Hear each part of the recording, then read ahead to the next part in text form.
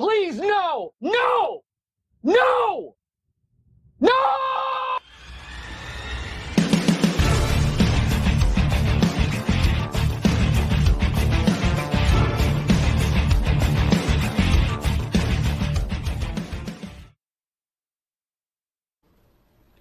Welcome back to another episode of Generation Red, a Husker podcast, the kettle corn of Husker fan podcast, where we try to be sweet, but tonight we might get a little salty. I'm your host, Ken.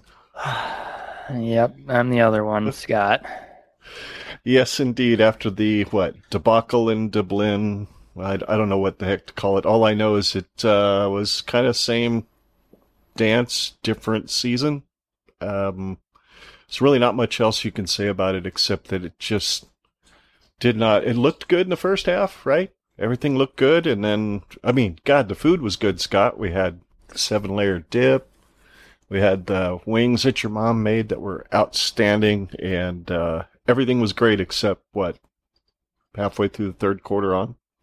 Pretty much. It just kind of took a dump all down our backs. So, yeah, this is a joyous podcast to do. It seems like maybe we shouldn't have started this. Maybe the reason Nebraska keeps losing the first game of the year is because we started a podcast. What do you think? Well, the corn cob, what is it? Husker Cub Cat. Big Red Cobcast, or Go Big Corncast. I don't remember what the hell they're called, but yeah. They said the same thing. They started, right at the end of Riley or something like that, and so they've just something like that. Getting this black magic out of our system, I guess. No, it was atrocious. It was, there was a tale of two halves. If anybody are avid listeners of our podcast, we had that sentiment quite a few times last year. Tale of two halves, and honestly, the first half, even though it looked good, you could see the foundation being laid out for what the second half was going to look like. All it was just going to take was some time and some really just getting our asses beat into the ground enough times to where Northwestern was just going to take over, and that's exactly what they did. There were some good things and there were some bad things, and we're going to dive into all of that.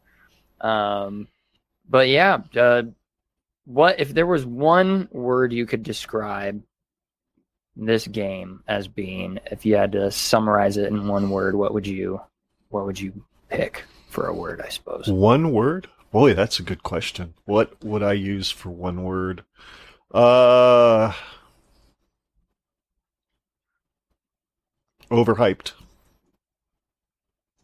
That's a good one. That wasn't any of the words that were going through my mind, and so I'm glad you said that, because that fits perfectly. How about you? You've got a word in mind?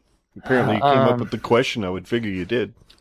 No, I kind of just like pooped the question out of my brain just right then and there, just because I thought it would be fun to start it off. I think the word that keeps circling around in my mind is repeat. Just repeat. Same shit, different day. It's is what it is, right? It is what it is. So we've got overhyped and repeat, and I think that's a good description. We could combine the two. This season was repeatedly overhyped. Yes, precisely. You know what, though? It's interesting. I don't know if you caught it, but Big Eyes on Big put out a podcast. I don't know if it came out last night, but it hit my player today, and it was short. It was just them reviewing the games from week 0. They started with Illinois, and then they ended with, of course, our game. And I think they're probably a lot more positive about the Huskers than we are, to be honest, because they were like, hey, Casey Thompson's a revelation. That dude's got a dart for an arm. And he was deadly accurate in the first half. There's just so much, but yet, once it seemed like the pressure was on and it seemed like Northwestern's defensive line was getting a little closer to him, it was starting to look like a familiar story. But good news came out of the Eyes on Big podcast was the fact that, one part's not exactly good news in that Big Kurt is not leaving the show, but he's just not going to do the midweek podcast during the season. His life has just gotten crazy. But our buddy Dustin Schutte will be joining Jeffrey the Greek then to do the midweek podcast every week. So that'll be outstanding. Congratulations, Nice. Dustin. Really looking forward to listening to the show with you on. Not that I didn't enjoy it with Big Kurt, because I truly did. But anyway, so that's some positive news. Yeah, and just off of that, just, shameless plug, or not shameless plug. Well, I guess I'm shamelessly plugging them, as my dad is talking about, the Eyes on Big podcast. If you are a Husker fan or honestly a Big Ten fan, I'm assuming anybody listening to this podcast are obviously Husker fans, but if you really want to get kind of an objective and well thought out and detailed review of the Big Ten all the way around, please subscribe to the Eyes on Big podcast. It is really good. Their hosts are amazing. They funny, oh yeah, they're funny. They're hilarious. Goofy. They make each other laugh every episode. They throw something at each other that they're not expecting, and it's always awesome. And they're very complimentary of each other. Yep. If somebody's got a piece of information that the other doesn't have, the other one will return the favor. And so they're very thorough, and it's very enlightening to learn more about the Big Ten through their podcast. So shout out to them. Absolutely. Love Jeffrey, love Kurt. Their content is outstanding. We're hoping somewhere down the road that Jeffrey will be kind enough to come on the show with us. He said he's willing to do so. It's just about finding that right time to do so. So anyway, let's get into kind of the meat of the review. We'll start off. We've just got 5 bullet points, numbered points we want to talk about tonight, specifically related to the Northwestern game. Sorry, folks, I'm a little flustered today. Brand new camera has been kind of giving me a little bit of a fit, but it sure looks a lot better. Anyway, Black Shirts, we'll start with them. They gave up 527 yards of offense. Do you recall a game last year where the Black Shirts gave up that much offense to anybody? I don't think they gave that much up to Ohio State, for crying out loud. That thought just hit my mind, and I didn't bother to research it, so that's my bad. But good Lord, 526 yards. That's just craziness. What was your first thought or general thoughts on how the Black Shirts performed yesterday? I honestly think they need to get their Black Shirts revoked. There wasn't a single aspect of our defense that I could look at and say, well, at least that looked good. The corners were off, the linebackers were off, the edge rushers were off, the defensive line was off. Yep. And as I said on Twitter, I think I said this on Twitter, my prediction of our defense taking a step forward in game one, granted it is just game one, was completely off. And there was nothing about that defense that I could say was remotely good. Right. There were a few individual things that were done, but I mean, even the parts of the defense the moments that the defense had that were good, they were not good. They were sandwiched into something that wasn't good, like the Cam Porter helmet to football fumble. Like, cool, we got a fumble out of that deal, but he was also on a 20-yard rush at that point. Like he was doing something good, and it was just the helmet just so happened to hit the right spot, and you could look all across the defense throughout the entire game, and it was pretty much the same thing. If there was something good, it wasn't necessarily uniquely well-rounded good. It was just one individual made a play when nobody else was. And that's just kind of my overall take of the defense, was that it just was bad. It was just all around bad.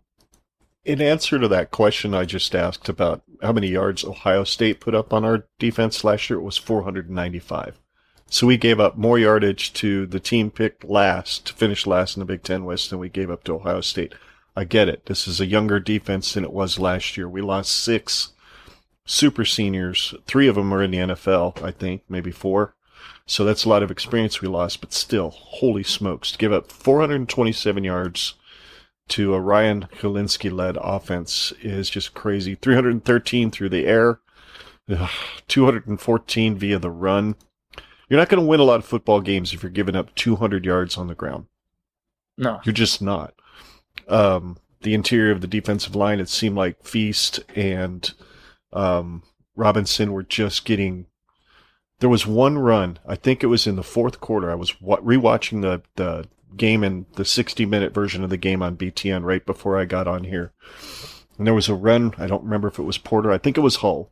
They were backed up inside their 10 or 15-yard line. It was like 3rd and 7 or something. And this hole just opens up wide open. And I watched it, and then on the replay, I'm like, Colton Feast was double teaming one offensive lineman, and the guy ran right around his backside. What the hell is a defensive lineman doing double teaming an offensive lineman in the hole? It made no sense to me. So that was why that hole was so stinking big, was Feast was acting like an offensive lineman, helping him open his own hole. So at least that's how I saw it. I don't know the X's and O's, and to be truthful with all of you folks watching, we're not X's and O's gurus. We're football fans that look at Husker games from kind of a big picture point of view. But that play was kind of indicative of everything that day. People couldn't get off blocks. Linebackers like Nick Henrich were missing tackles when he doesn't do that very often. So I don't know if it was jet lagged, wasn't quite ready to play. I just don't know. And all three of the edge guys, right? Tanner and Nelson pregame, we saw him losing his mind and psyching his buddies up. And I don't know, maybe they expended way too much energy being hyped before the game, but they were gone. I think O'Shawn might have forced one bad throw the whole game, but I didn't see a whole lot of pressure. And linebackers, like I said earlier, I wrote this note. They were missing tackles like they were being coached by 2017 Bob Diaco or 2007 Kevin Cosgrove, two of the worst defenses Nebraska's ever seen, because in those years, those linebackers couldn't tackle either, which is hard for me to say because Reimer and Henrich have been so stinking solid. So I just don't know what to think. How about you? Yeah, one of the things that I especially noticed on our defense were the secondary and linebackers not being able to make open field tackles to save their life. They were arm tackling, they were not getting the right angles on guys, and when they were getting their arms wrapped around them, it was like they were trying to wrestle a pig in a grease pit. You know, that it just was like it just seemed like they were just outmatched and outstrength against any one-on-one situation. And unless they were getting like a perfect target, like hitting them directly in the center mass of their body with the momentum going in the perfect direction, they were just doinking off of Northwestern players all damn day. And yeah, I think the biggest disappointment are the edge rushers with all of the hype around Nelson. And I was one of those guys. I was really hyped around Nelson, and Caleb Tanner and O'Shawn Mathis. Between those three guys, they were non-existent completely. And it was just so unfortunate to see. The secondary and the defensive line were the things that I had the biggest question marks around, and for good reason, because our safeties and our cornerbacks were just they seemed confused. They seemed like they weren't communicating. It looked like where they were supposed to be on the field, whether it was zone or man, they were just not where they were supposed to be. And they were half a step behind anything that Northwestern was attempting to do on offense. And so they could just chew us up on every aspect, like between every level of our defense. They were able to just chew us up. And yeah, man, like this is the worst linebacker performance I've seen out of Nebraska in a very, very long time.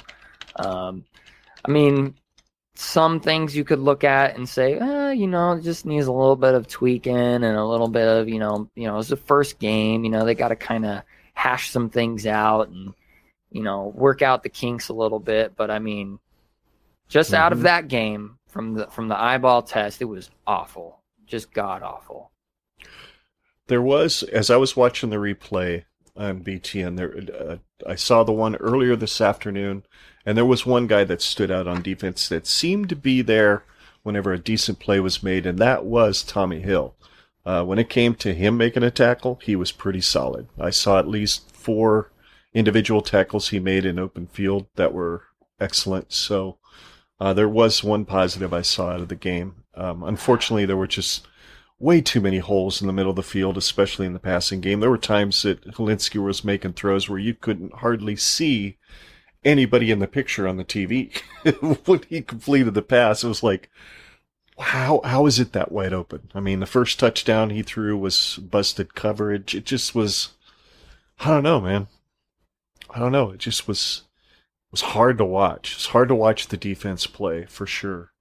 And, hey, hats off to the Northwestern punter. You want to talk about a dude dropping some darts inside the 20-yard line? That guy was money all game long. Yeah. Absolutely all game long. I mean, good job. Good job on that punter who his dad played for many years as an Hall of Famer? I think his dad's a Hall of Famer as a punter in the NFL, so it comes from good stock. Anyway, I think we're kind of done with the black shirts. I really don't want to get that much more depressed. So let's move on to some positivity in the game, which was the offense that was only 62 yards behind Northwestern in 355 passing yards, and unfortunately 110 yards rushing in the Big Ten is not going to get it done. It's just not. You got to rush for 150 or more to expect to win these kinds of games. And the rushing numbers with Grant himself were not great until he busted that 46-yarder. Yant wasn't doing anything. Allen looked like he had some potential, but as you said, he missed quite a few holes where he literally ran right up the back of his offensive lineman. I'd chalk that up to youth. Makes me wonder where Gabe Irvin was. Maybe he was in that casino with Ramir Johnson. Just a rumor going around, folks. It's just a joke. It's just a joke. But without that TD, Grant would have run for, 64, 65 yards for the day. So it wasn't great. That offensive line was not doing the job that we were hearing about they were doing in fall practice, which probably indicates that's why our defensive line was having a hell of a time stopping Northwestern's run. I mean, that stands to reason, don't you think? Yep. Yeah, that offensive line was abysmal. But they protected Casey Thompson quite well. That's what blew my mind. They really did a good job for most of the game keeping him clean. Yeah, but what I noticed was that they were doing more of like a step back contain where they weren't allowing them to necessarily get immediate pressure, but what they were doing was I don't know if it was on purpose, but immediately allowing the pocket to collapse and then trying to sustain distance between that collapsing pocket and Casey Thompson for the first half. And yeah, that was evident in the fact that when we had to run and the offensive line was supposed to get a push or make holes, they couldn't do it. And so even though they were preventing immediate pressure on our quarterback, I think a lot of that has to do with just the fact that Northwestern basically from the beginning and all the way up until the end of the game, they didn't need to bring pressure. They just 4 guys. That's all they needed. 4 guys, whole game. Mm-hmm. They didn't need to necessarily blitz or have an edge rusher that would come out of the side because all they wanted to do was just create pressure and almost force Nebraska. Yeah, you're going to have to pass because when it comes down to it, when you guys want to run the ball, we're not going to allow you to do it. Yep. It's not going to happen. So they forced us to pass the ball. I mean, when you're only able to average just under 3 yards per rush, excluding that 46-yard run that Grant performed on, I mean, yeah, why the hell not? Just keep your secondary and your linebackers completely covering the field. Because if one thing that I noticed was that when Northwestern had a guy open, he was open because there was somebody missing their assignment. When Casey Thompson completed a pass to an quote-unquote open guy, there was a guy right on his hip. There was a guy right on his hip. He just put the ball exactly where it needed to go. We didn't have those wide open guys that Northwestern was able to get. Yep. And so when I look at the offensive line on our side of the ball, they were doing zero favors for Thompson, other than, yes, they were, for the first half, sort of kind of preventing pressure on him. Right. But when the context is that they were only pressuring him with 4 guys the whole time, like, that's not good. That's not good at all. And it was almost like Pat Fitzgerald. And when they did bring a blitz, they got him to the ground on the 1 sack. Was one of the few times they brought a blitz. So, and the few times that we bring pressure with more than the front 4, there was somebody wide open. So we stopped pressuring. It was almost like Pat. We never were ahead far enough in the game because, kind of the rule of thumb is you get up by 2 touchdowns, then you start bringing heavy duty pressure on the quarterback, force him to make, because that's when things start rolling the wrong way. We never got that far ahead. So we never really took some gambles in the pressure game that maybe we could have if we would have been able to get ahead. I'm sorry, go ahead. I interrupted something you were going to say. I was just going to say, to me, it seemed like, and this is just me reading the tea leaves here, it seemed like Pat Fitzgerald knew before the game even started that he wasn't going to need to do much to dominate our offensive line. It was almost like he was whipping out his cock and just like displaying it for Scott Frost. Like, look, I'm only going to throw 4 guys your way, and I'm going to win this 95% of the time. Well, here comes the explicit tag. Yeah, well. Yeah. Wouldn't be the first time. This is the right game for it. So yeah, we gotta.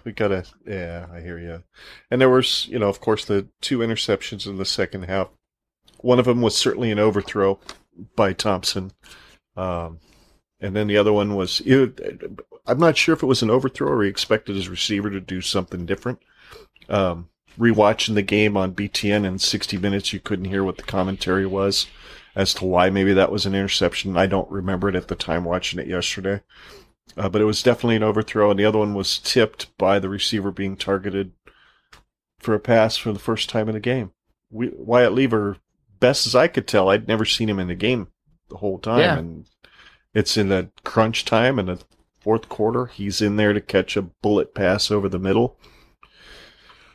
Anyway, yet again, more curiosity on how they're rotating players in and out. It just kind of surprised me. Yeah, when I rewatched it, I didn't watch the full 60 minutes. I just watched the highlights, which, as I texted with you earlier, I'm only going to get to see the highlights. I don't get to see all of the garbage plays, unfortunately, or maybe fortunately. But yeah, that first pass to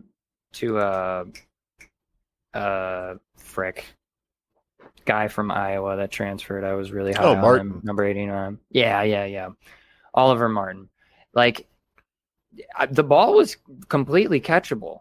I watched it in slow motion. I was like, I'm going to watch this pass in slow motion and see if he fully extends his arm for the catch. And he never does. He crab arms it. He does this little and I think if he would have get it, and I tried another thing. I watched it in slow motion to see if maybe the defender had his arms wrapped around his biceps or something, and that's why he couldn't extend his arms. But no. He was underneath his arms.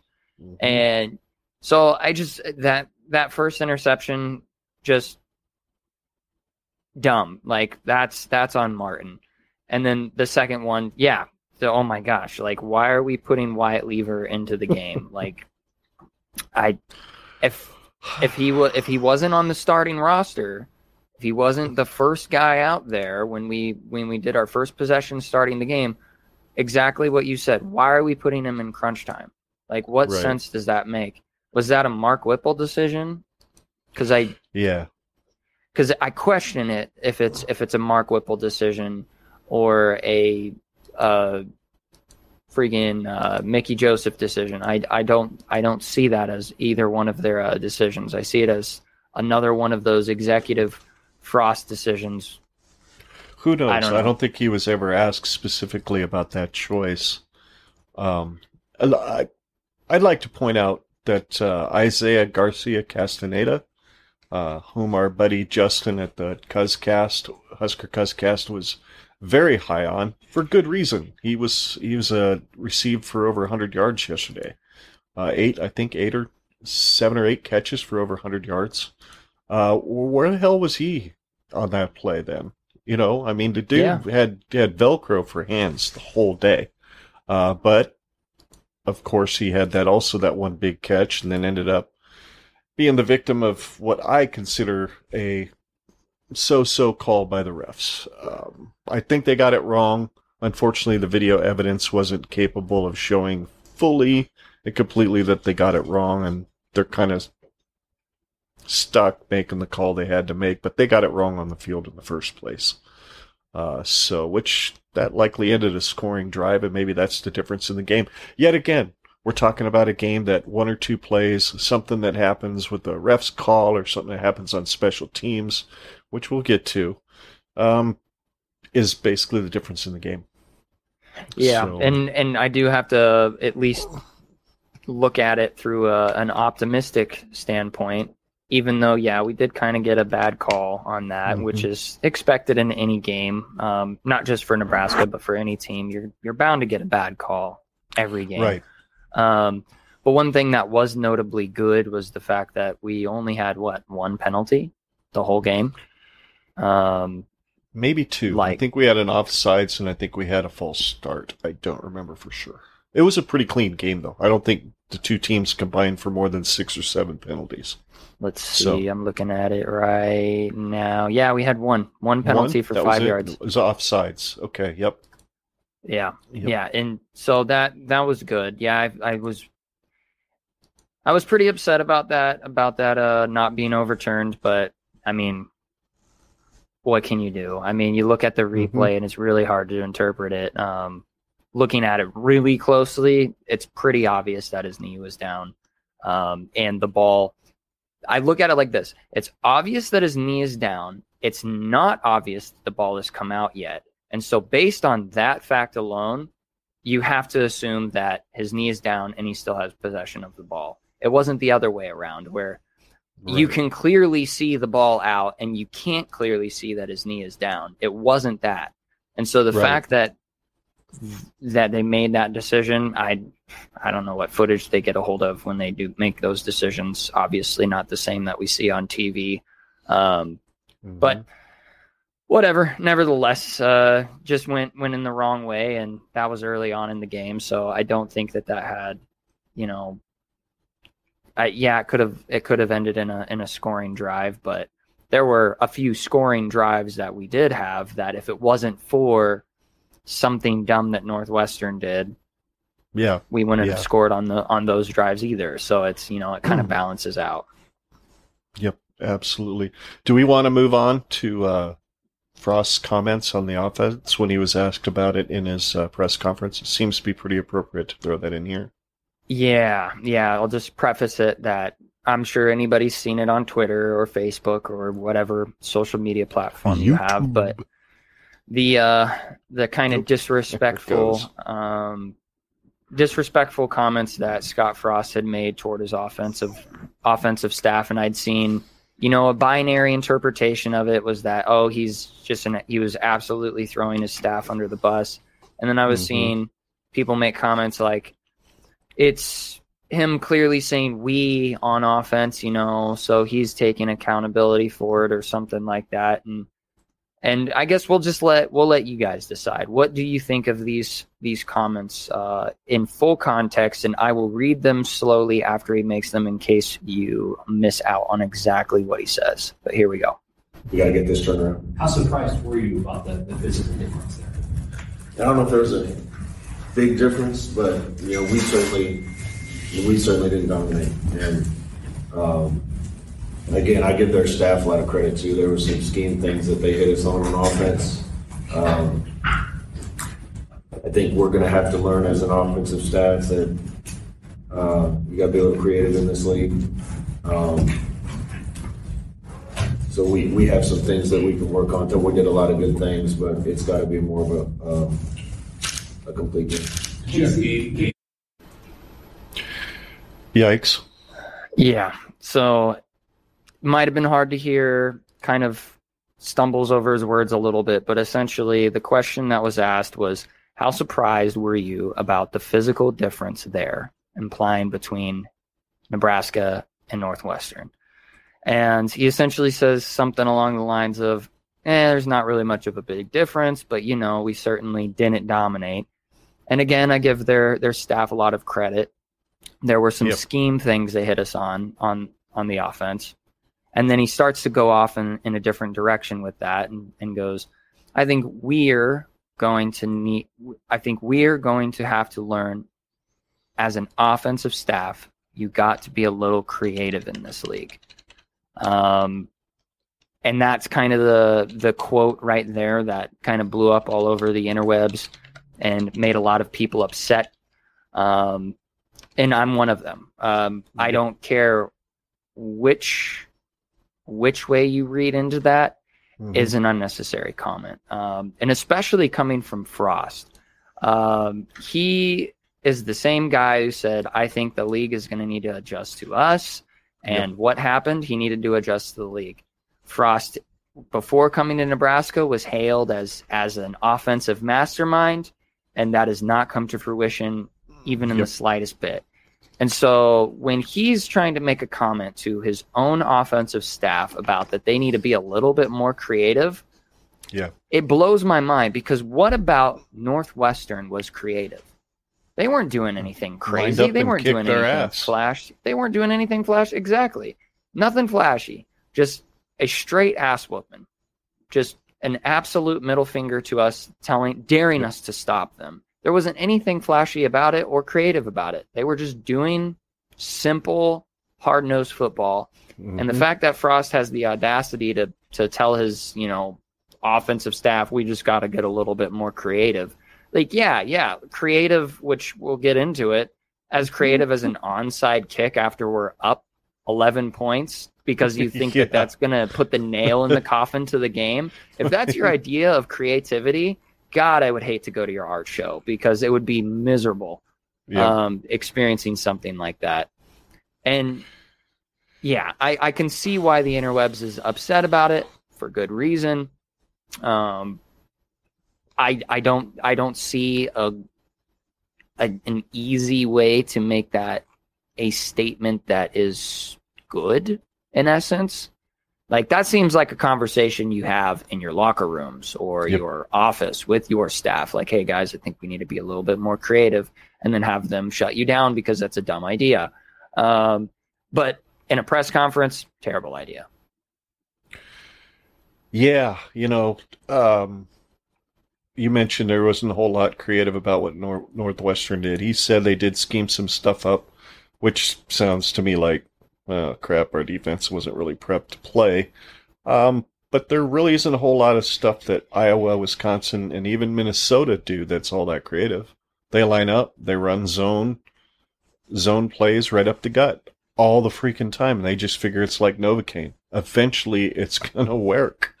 And it always does. Every game that we play those three teams, it seems like in the fourth quarter, we're the team that's puffing and puffing. We don't know what to do to stop them. And that's exactly the playbook that Northwestern decided to use. They ran the ball, 19, 20 times in a row at the end of that game from the midway through the third quarter on. They hardly attempted a pass because they knew they had us beat at the line of scrimmage. And speaking of line of scrimmage, and speaking of creativity on offense, I don't buy that BS a bit. Not a bit. Don't have to be uber creative. You don't have to have great schemes, because the former O-lineman who played with Frost, I believe it's Matt Hoskinson. I don't know 100% for sure. He's a host of a podcast called Beyond the Turf, I think is what it was called. And he was on Hail Varsity a couple weeks ago. And he told Schmitty, or maybe it's another podcast, I don't remember for sure. He told Schmitty, or whoever he was talking to, that there was, when Frost was first hired, he went to him and said specifically, if you're going to win in this league, you have to have a damn good offensive line. And he said if Frost told him, I don't need that great of an offensive line because my schemes are superior to anything that's out there. Yikes. Little humility might need to be required if he's going out there and saying that his offensive coaches need to be more creative. Seems to tell me that he doesn't think he should have let go of play calling duties in the first place because he thinks his schemes are superior. That's how I read it. That's simply my point of view, how my eyes and my ears perceive things. And let's be honest, Big Ten is a line of scrimmage league, and we literally got manhandled on the line of scrimmage by a team, as we said earlier, picked to finish dead last in the Big Ten West. So either one of two things is absolutely true at this particular moment of this conversation, Scott. Number one, Northwestern is way better than everybody else out there thinks they are. And they could be. Crying out loud. Pat Fitzgerald is a wizard. He figures out how to pull stuff out of his rear end every even year on the calendar. I'm not sure why that is, but he does it. And, or we're just really awful. And I'm truly not sure what the answer is to those two. Which one I should pick. I think Northwestern's probably better than everybody thinks they are, but I don't think they're that good. And I really don't think we're that bad, but I just don't know. We'll find out probably on September 17th if that was just an anomaly or not.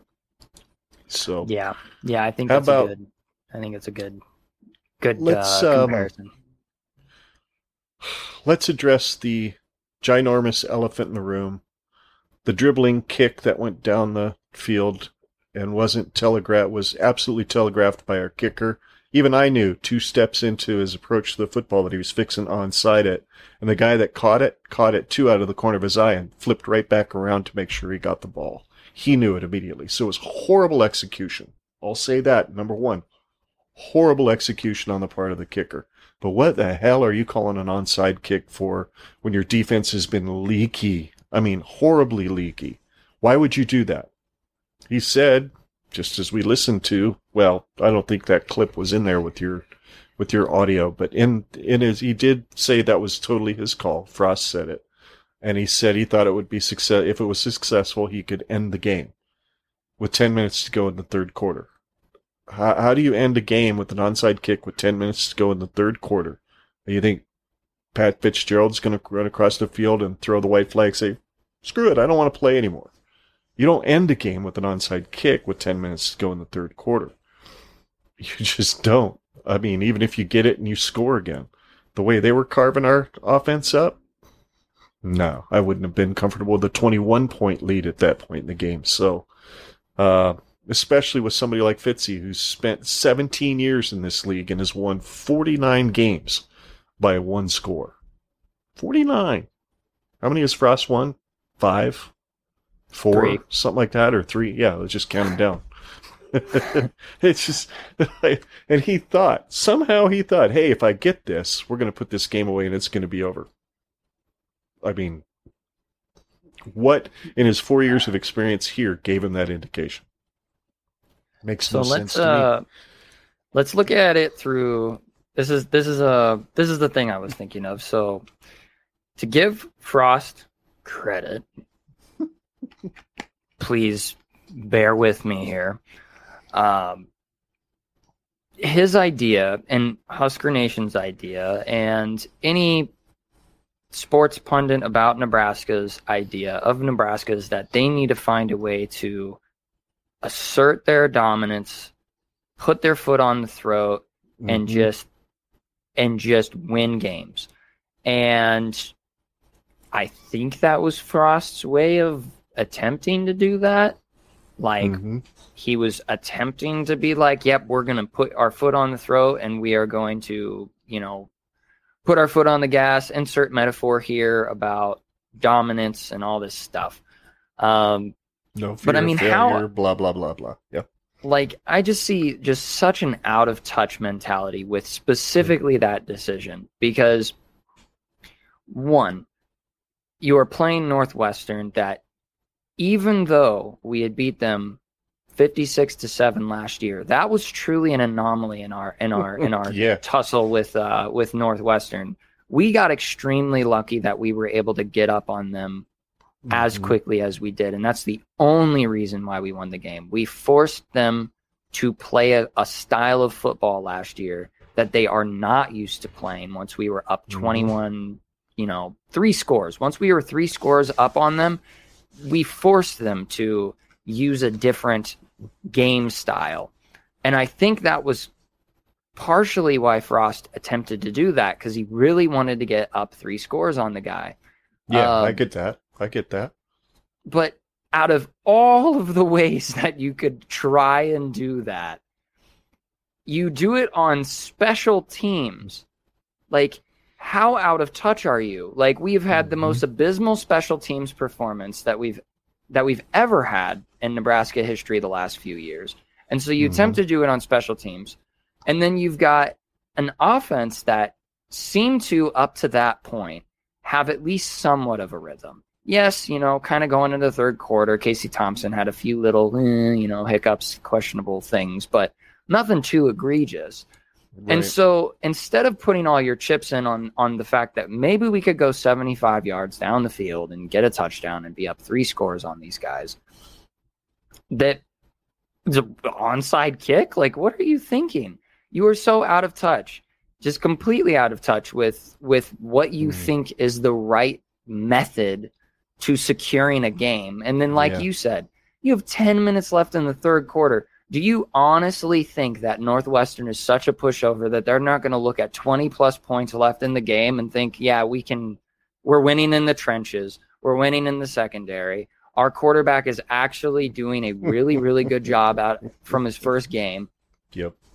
Like, you are so out of touch with not only the history of your head coaching career, but the current circumstances that you are given at the moment. Like, it just screams ignorance, just pure ignorance.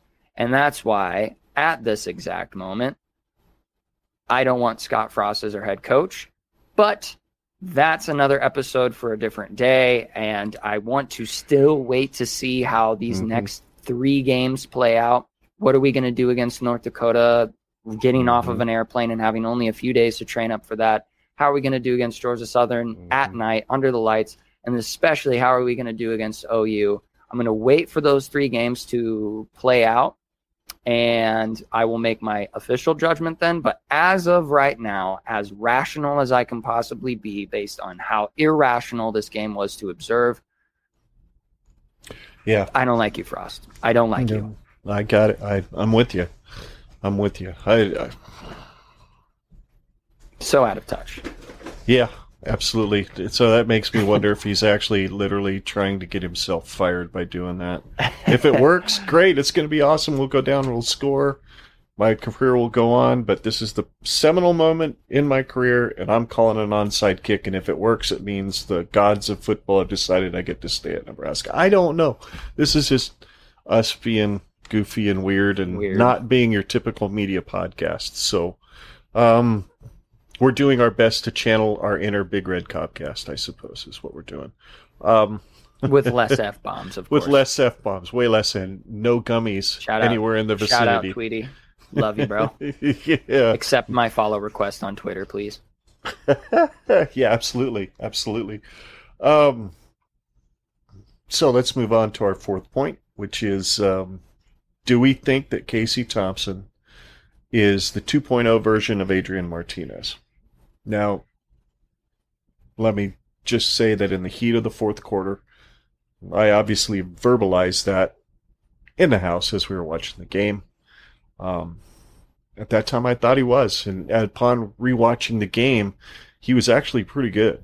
Even most of the way through the second half, he was really good, really accurate.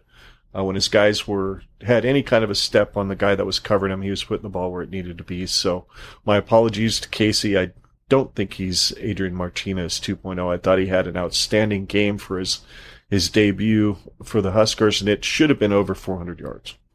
Yep. You don't just slightly overthrow Trey Palmer or whoever that was probably going to score there in the third quarter. It's a different outcome. But he did miss a few open receivers in the second half who at least one of them could have scored, maybe 2. The wideouts did let him down at the end. As we said earlier, why was Wyatt Lewer in the game at clutch time?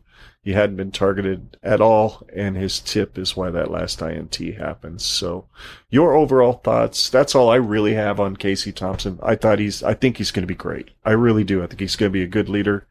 a good quarterback. Good God, that play he made where he improvised, he ran, it looked like he was going to run, then he flips around and he just slings that ball down to IGC, and just unbelievable. I mean, unbelievable field awareness, much better than I thought he would be in a situation like that. So yeah, I'm looking forward to seeing what he does for the rest of the year. Your overall thoughts on number 11? I'm going to wait and see. There were some good things that I could pick out of the performance that he did that I can look at and see a bright future for the kid. And there were a few things that made me question a little bit. And yeah, upon rewatching, I think if you would call them mistakes, the 2 interceptions he had, I mean, they were basically on target. What I remember from Martinez was that when he made interceptions, it's because he threw it directly to the defensive guys, the defenders, whatever. And I didn't really see that. If he did throw an overpass, underpass, whatever you want to call them, they were safe. He wasn't throwing them directly into the hands of a safety. He wasn't throwing them, wildly left or right to where, it's going to the cornerback because he just didn't get the dart correctly. Right. I guess overall, he shows potential to be a good quarterback. But I'm going to still hold reservations on calling him a good quarterback or thinking that, he's not an Adrian Martinez or whatever, whatever comparison you want to make to him with Martinez. Well, I'm just going to wait and see. I'd say that his performance, if I were to give it like a 0 out of 10, I would say is like a 6. It wasn't like overly great. It wasn't terrible. It was a tale of two halves. I would say he was like an 8 out of a 10 in the first half. And then the second half, it was like a 5 out of a 10. But I wouldn't say that it was unclutch. I think what he was doing, where he was moving the ball, I felt like we were potentially moving down the field in the last 2 minutes of the game. It sure seemed like it. And if it wasn't for that tipped Wyatt Lever attempt for receiving the ball, I think we had a potential to go down the field. But then again, I said the same things about Martinez throughout his entire time being here, and it just never came to fruition. So until I see Casey Thompson clutch a victory for us, then, whatever. We'll see. Yep. I hear you. I can understand that point of view. I just think at this point, I like his potential to lead us to one of those come from behind victories more so than I did with Martinez. We saw 4 years of that, and it never happened. The only time Martinez was clutch at the end of a game was 2018 Iowa. He led us down the field. We scored a touchdown, and he throws the 2-point conversion to tie it up. And then after that, never happened again. Never got close again. So at least it looked like that drive had potential to move. And I liked the effort Trey Palmer gave in getting that first down right before the INT, where he caught the ball and got hit by a couple dudes and broke tackles and got out and got a first down. That was pretty impressive. I forgot about that. Playing so deep in our own territory on almost every drive after the first drive of the game. It was unbelievable. So I thought he was good. You give me a 355 yards from our quarterback against the Northwestern defense, I'll take that all day, every day, and think that he threw 3 touchdowns, but he didn't. So, do we really want to talk about the missing man formation, if you will? Most notably, the wide back that was not playing a down in that game. Honestly, not particularly. I just hope that we can see Ramir Johnson later on in the season, whether it's next week or geared up for OU. That's what I would hope to see. Same thing with Gabe Irvin. Me too. I would just like to see our running backs do anything. at this point. Yeah, I'd like to see some holes open for crying out loud, right? Yeah, no kidding. But yeah, no, we'll just lay that to rest until more information comes out about that. If any. Absolutely. Yeah. Oh, that cracked me up when you put that in there, though. I have to admit that made me chuckle. That made me chuckle.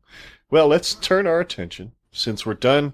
We flushed the toilet now. All the crap is gone from the Northwestern game, and conceivably, come September 3rd, Nebraska should be able to kind of right the ship a little bit against an FCS opponent. Dear God, please tell me we're going to right the ship against an FCS opponent who went 5-6 last year and only averaged 146 yards on the ground and 240 through the air. They had 27 red zone touchdowns out of 49 attempts. That sounds pretty familiar. 41.5% conversion rate on third down, a 52% conversion rate on fourth down, which, quite frankly, isn't bad, right? That's my dog. Puppy. Yeah, it's my poor doggy. They did give up 26 sacks for a total of 148 yards lost. That's just over 2 a game. So there's maybe a potential there for the edge guys to get a little confidence. They did lose to Utah State, which was their one FBS opponent, by a score of 48-24. The game was, God, please help this not be the case for us. The game was 4 hours and 14 minutes long. So both teams obviously threw the ball a lot that day. It was a grand total of 65 yards rushing by North Dakota and 374 passing. They only gave up 1 sack, though, for 8 yards in the game, but the defense did give up 217 on the ground and 404 through the air. So I look for Casey and hopefully Anthony Grant to kind of get himself going in this game the next week. Should be a depth builder, and or it could be a 14-10 crap show loss. I honestly don't know what to expect. Looking at those numbers, where do you assess Nebraska fitting into what they need to do in this game? Boy, that was a weird way to put that. I'm sorry. No. I was picking up what you were setting down. Well, I think we're gonna find a way to win this one, which is really sad to say it in such a weird light. We're gonna find a way to win against North Dakota. I mean that.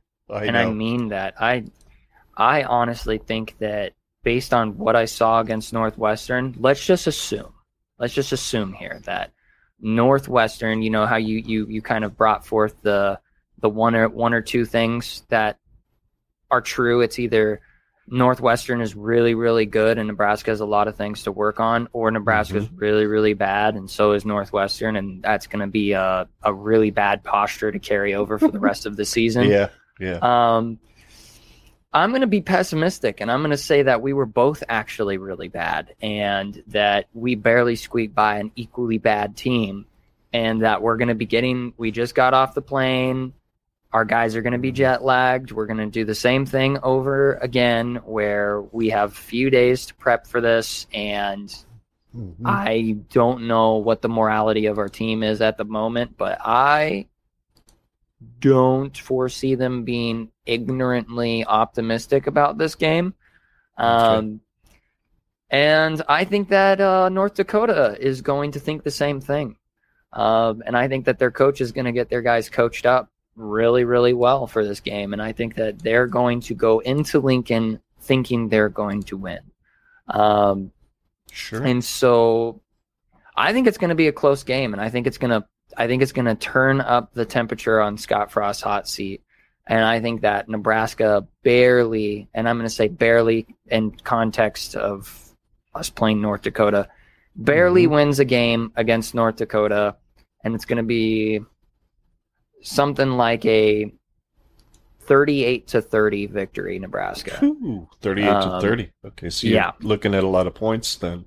Yes, on either I side. think that Nebraska is going to have to do something on offense, because somehow, some way, North Dakota is going to find a way to exploit our lack of black shirt defense. Yeah. Okay.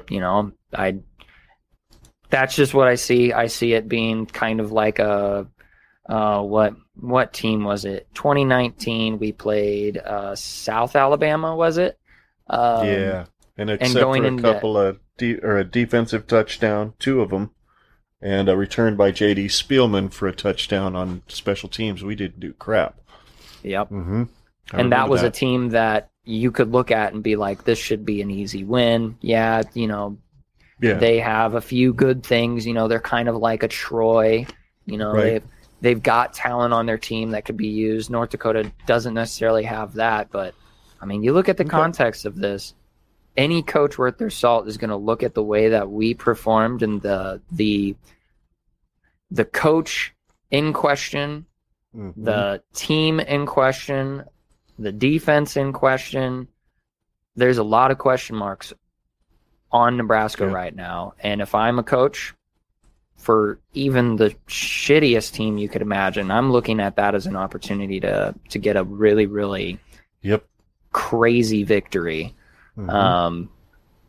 Yeah. So I go Big Red, but goodness gracious, I feel like this one's going to be painful to watch. Yeah. So you're kind of in that John Johnston from Corn Nation mode, right? Where he says at the end of some of his videos, like last year after Minnesota, F everything, there is no hope, and go Big Red. Yep. Oh, I like it. You know what? I know this is not going to even come close to matching my prediction that I made for this game when we talked with Dustin Schutte. Because I think I had us at 24-14 or 24-21 or something crazy like that they would give us a game. I'm going to go the positive route and change that prediction. It certainly doesn't match what I thought weeks ago. But I think we've seen what this Whipple offense can do as far as starting fast. And I think they start fast again. They score on their first drive, and they don't quit. They just have no problem putting points up. And by the midway through the third quarter, you've got Purdy and Smothers in the game, and Nebraska pulls away at the end and wins comfortably 42-17. And the only reason it's 42-17 is because they probably put up 17 points in the second half on our second, third team defense. So that's kind of how I see it going. I see Nebraska kind of get right, maybe gain a little confidence going into Georgia Southern the next week. So, by God, that was easy. That was easy. Plus, minus. The results were not good for all three of us. We all picked the plus on 2 TD passes by the Huskers offense. I only had one. That first drive was the only touchdown pass of the game. Otherwise, you had a run on a read option by Casey Thompson for the second touchdown, then 2 runs by Anthony Grant. So, well, all three of us got 0 points on the plus minus. So, for this game, with North Dakota giving up an average of 2 sacks a game, I set the plus minus at 2 sacks for the Black Shirts this week. What do you think? Plus or minus on that? Well, I want to say 0. So you're definitely going minus. Yeah. Until I see the Black Shirts actually earn their Black Shirts, I want to say 0. Okay. That's just kind of where I'm at. But I see that you already have a pick. I can't remember how our plus minus goes. We can pick the same. We can pick the same one. So you can pick minus, I can pick minus, and we don't have to give a number. Just say minus or plus and call it a day. Yeah, I'm going minus. I'm going minus on that. Yep, that's where I'm at, minus. Probably 1 at best. I don't think it'll be 0. I think somebody will bust through and get one. Might not even be one of the edge guys. It might be somebody like a linebacker or something early in the game. I don't know. Sounds about right. Anyway, that pretty much wraps up. Hey, my camera went away again. Imagine that. I should know to look up about every 30 minutes. Yeah, that's crazy. Sure. You got to figure that out. It shuts off the screen about every 30 minutes, and I thought I got the setting fixed, folks, but apparently I didn't. But then again, looking at a black screen is probably way better than looking at this.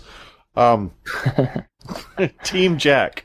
as we wrap things up, we are going to be involved in the Team Jack 10th annual radiothon. Have no idea what that means yet, but Team Jack does some great work for pediatric brain cancer. Make sure you go to teamjackfoundation.org for more information on how you can help out, because brain cancer is one of those things that it's one of the leading killers of children, and it also, the treatment for it also causes them long-lasting effects that hurt them throughout the rest of their lives. So please do what you can to help out. Go to teamjackfoundation.org for more information.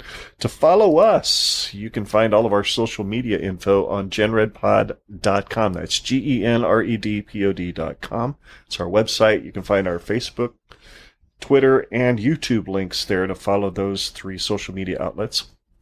You can also message us at genredpod@gmail.com for any comments, suggestions, or questions for the show. And there's one more I'm missing, Scott, and I can't remember what it is. No, it isn't. Oh, Generation Red on your favorite podcast app to be able to download the audio version of the show. Hey, it's how the show started. I should remember that. Anyway, we thank you guys so much for watching. You're the best. We've been really seeing some traction on our YouTube channel, seeing some traction with our downloads. Scott, they're moving up slowly but surely. Here's hoping some W's will help those move up even more. And until next time, he's Scott, I'm Ken. Together we're Generation Red. And we're here to remind you every single week of what you already know. But just in case you happen to forget, one time, Iowa's corn sucks. And there is no place like Nebraska. Go Big Red. Absolutely. Beat the fighting, what the hell are they? The Fighting Hawks. That's it. The Fighting Hawks of North Dakota. Please. For God's sakes, beat them. That would be awesome. For the love of all that is good.